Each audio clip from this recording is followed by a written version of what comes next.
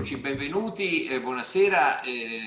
Siamo qui con David Bidussa e siamo a una nuova puntata di Pagine e Svolte, scoperte fra letteratura, politica, società e scoperte molto libere da parte di David, il quale ha scelto in questa occasione un testo breve e di Franz Kafka, un testo fra l'altro che ha deciso anche di proporre ai lettori dei nostri notiziari quotidiani, dove David interviene regolarmente tutte le settimane. Il testo è un racconto di Kafka, ma in realtà è un gioiello, che è un frammento che è incastonato nella raccolta di racconti di Kafka più nota, Nella colonia penale, e il titolo è Prometeo.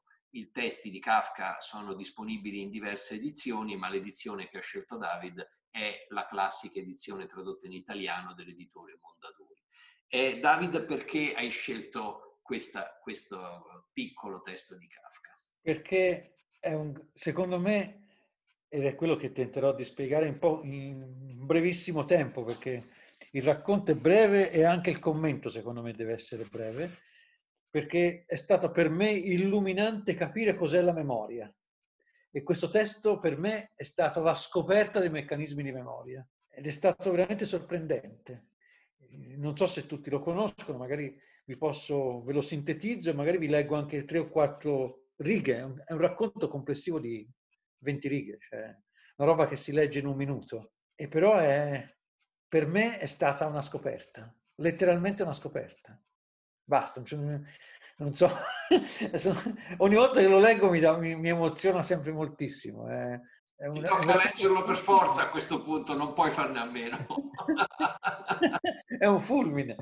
Dice così, ve lo leggo, ma è veramente cortissimo. Dice così: di Prometeo narrano 4 leggende.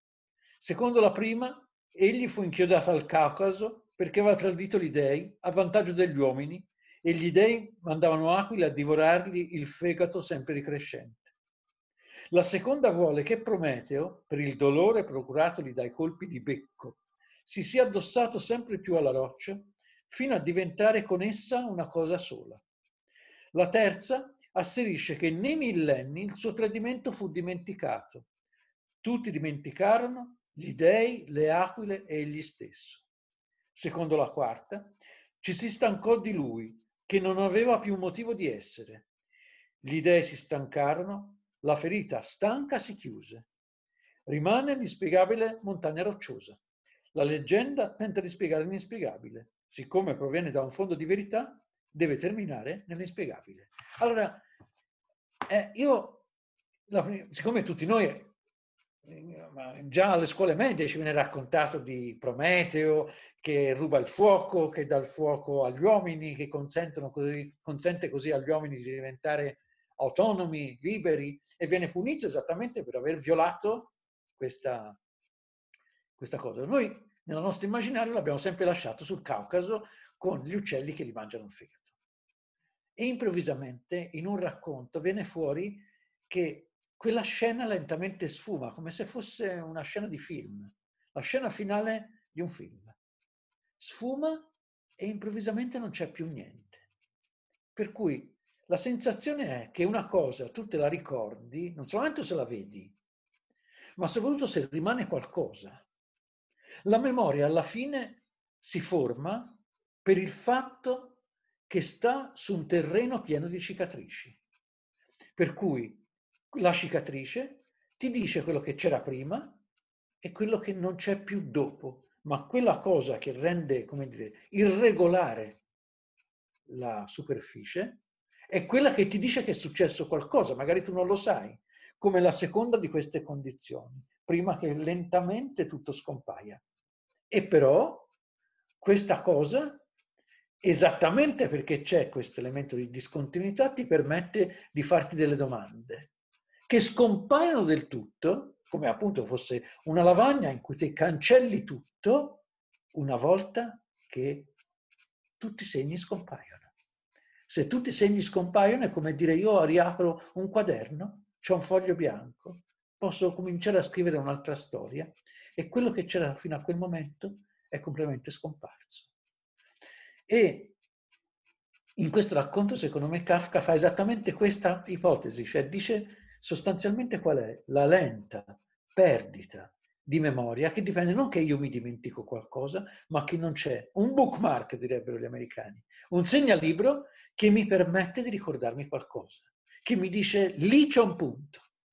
E quel punto non è il segno del contenuto, è semplicemente dove io, come dire, la pietra d'inciampo, è dove io sbatto un piede e quindi mi devo un attimo domandarmi perché quel terreno non è così piatto. Ecco, la memoria è semplicemente la possibilità di inciampare, senza, come dire, andando su una strada liscia, tu non ti accorgi del prima, del dopo, tutti i passi sono uguali. E io credo che questo sia un elemento su cui dobbiamo rifletterci quando ragioniamo tanto di memoria. La memoria è lo stacco, il fatto che ti lasci qualcosa da qualche parte e non lo ritrovi da un'altra, che c'è un buco. Se volete, appunto, c'è una ferita, magari cicatrizzata nel tempo, ma come tale non restituisce la superficie di prima. Restituisce il senso di stacco e di distacco. Questo è il grande merito, secondo me, di questo racconto di Kafka.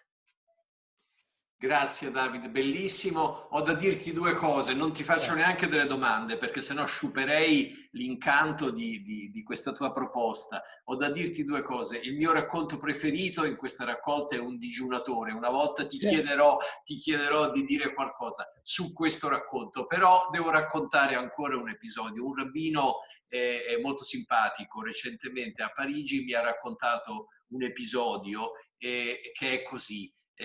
Gershom Scholem entra in aula all'Università Ebraica a Gerusalemme e comincia il suo corso di mistica ebraica, che, come dire, è un picco naturalmente della cultura ebraica del Novecento, e uno studente domanda: scusi professore, non abbiamo trovato nella documentazione, potrebbe dirci qual è la bibliografia?